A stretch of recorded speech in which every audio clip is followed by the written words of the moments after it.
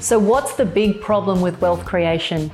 How do people like us, who didn't inherit a boatload of money, who are investing and building wealth from our own blood, sweat and tears, how do we invest in a way that gives us remarkable results and become financially free before retirement age? I don't know about you, but I am sick of hearing from wealth gurus and experts who don't walk their own talk and prescribe strategies that are a one-size-fits-all approach.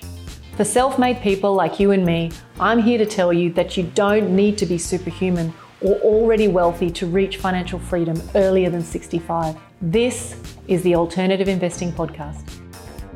Hey guys, welcome back to the podcast. In today's episode, I want to address the question of, does owning more properties mean you are more successful? And I'm going to actually steal my own punchline here and say absolutely not. I think counting the number of properties that you own as the metric for success is purely a vanity metric. And I want to really unpack this idea for you so that you can better understand why it is categorically, hands down, the wrong way to view wealth building. I was talking to a client over the last month about his borrowing capacity. He is someone who has been a business owner for the last decade. He's had his head down, bum up, working his tail off, trying to put himself in a position where he could build the wealth that he wanted. Unfortunately, because it has been on the back burner, he's now in a situation where he is really starting from ground zero. And he realizes that the situation that he is in today could translate for him into a huge borrowing capacity. And therefore, one of the things he's toyed with is the idea of going out and amassing 20, 30 investment properties because he can. The question is, should he? And one of the things I really want to advocate today is that if you are looking through the lens of volume, then you are going to potentially cripple your investing results and put yourself in a situation where you compromise quality and outcome in order to get some meaningless metric. Now, the background that I want to kind of put around all of this is there is an industry which is hell-bent on telling us that the more properties we own, the more successful we are. And that is absolute insane rubbish. I have clients who've had massive portfolios with very little equity, very little cash flow, all the way through to clients who have maybe 2 or 3 investment properties and who are wildly successful. The metaphor that I would suggest that you adopt is that of a chess master. And the reason I'm bringing this up is I know a number of exceptional investors, particularly in the space of real estate and specifically alternative real estate strategies, who think like chess masters. And if you think about the way that a chess master operates or how they even get to becoming a chess master, they're not thinking about how can I make the most possible moves to win the game. They are thinking about how can I get to checkmate in the fewest possible moves. And the upshot of most investors' situations is you have limited income, you have limited time on this planet, in this body, and you have to make the most of the resources that you have as they come into your world. And the real game around investing that not many people will talk about is how do you take $1 out of your pocket today and put it into something that will exponentially grow and that will, within the shortest possible time, look after you, give you that freedom, give you the financial independence to do what you want with your time, even if that constitutes continuing to run your business or work. So this concept of being a chess master is about how do I get to the outcome that I want, which for most people is financial independence with the fewest possible moves, not the most, the fewest. So what that means is you shouldn't get stuck thinking that you need to buy X number of properties, or that if you don't buy X number of properties that you have lost the game. You need to be creative. You need to think outside the square. And above all, you've got to apply common sense to this stuff. If you understood that the whole game is pitched against you, whether it's real estate agents, buyers agents, brokers,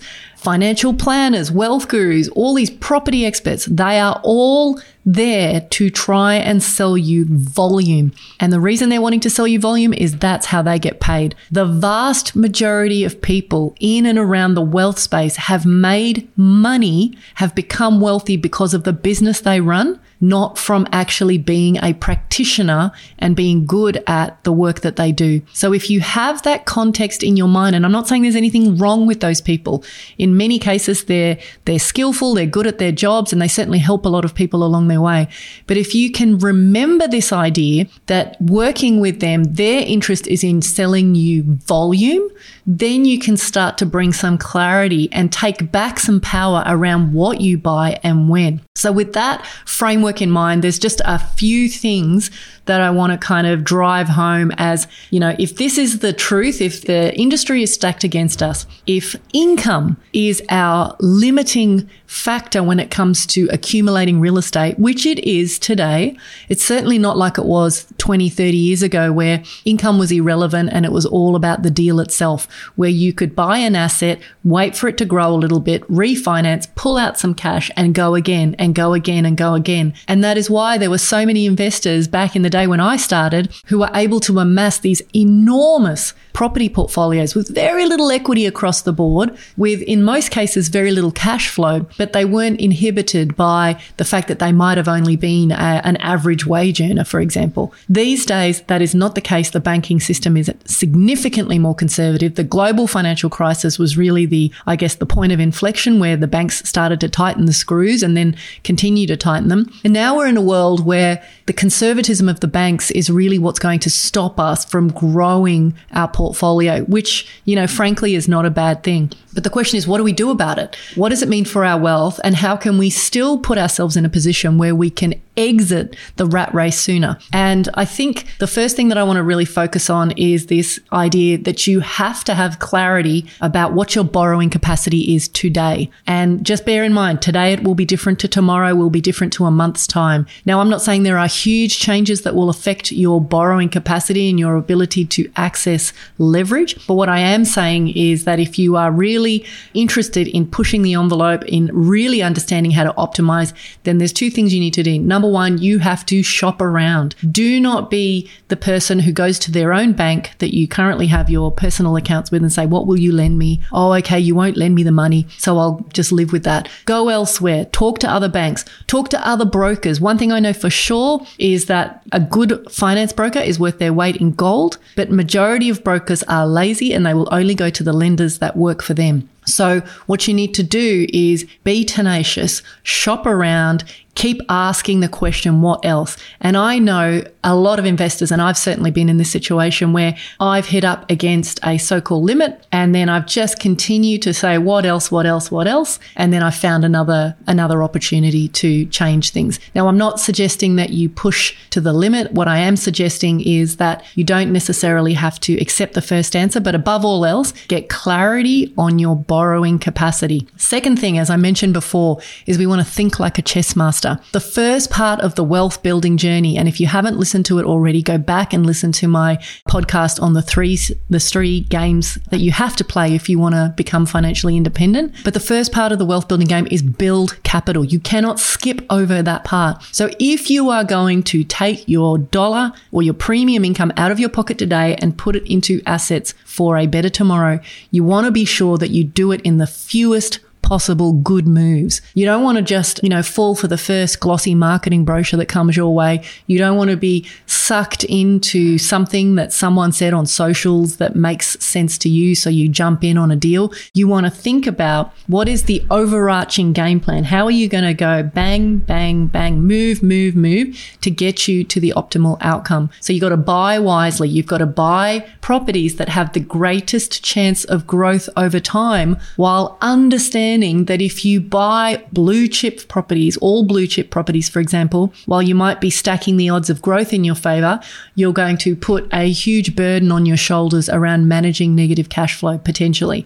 So I guess the point that I'm making is that you can't avoid the capital building component of the game, but focus on quality moves. Get that trade-off between carrying negative cash flow and growth right. And, everyone's a millionaire with the benefit of hindsight, but what we want to do is understand that we want to do our research, we want to have our investing rules, and we want to be thinking 2 or 3 moves ahead at least. The The last thing that I want to say is that investing is a process of laying bets. There's no question about that. So even if you do all the right things, as I said earlier, it's only with the benefit of hindsight you'll know whether or not you made a good decision. But I guess the point I'm trying to make on this one is sometimes you just have to park your capital and wait. Sometimes investing, particularly in assets like real estate, which don't move rapidly, fortunately, it's a waiting game. It's like watching paint dry, unfortunately. So if you are feeling impatient, just remind yourself that you are playing the long game. And then obviously, I guess the real punchline that I want to kind of deliver to you is that I have clients who don't hold a huge amount or a huge volume of real estate deals. Maybe they own 2, maybe they own 3, maybe they own 4. Sometimes they own a way more than that. But by getting to a point where you can see that you've created net worth and you've got some good working capital sitting behind you, and then taking a small piece of that and diverting it into investments which deliver rapid, immediate cash flow, that is then how you sidestep the 45-year plan and shrink it to a much shorter time frame. So the reason I'm telling you this is I think that we get caught up in thinking that tolerating the rubbish cash flow that comes from traditional property is the only game that we can participate in, but it's not. And so today was really around addressing, do you need to own a huge portfolio of properties to be successful? And the answer is 100% no. But you do need to be strategic. You do need to think like a chess master, and you do need to be asking the question, what else and how can I shorten my timeline to financial independence? Hope you guys found this useful. Can't wait to catch up with you next time. And as always, please keep on sending those questions through. I really appreciate the feedback that I've been getting. Take care. You've been listening to the Alternative Investing Podcast.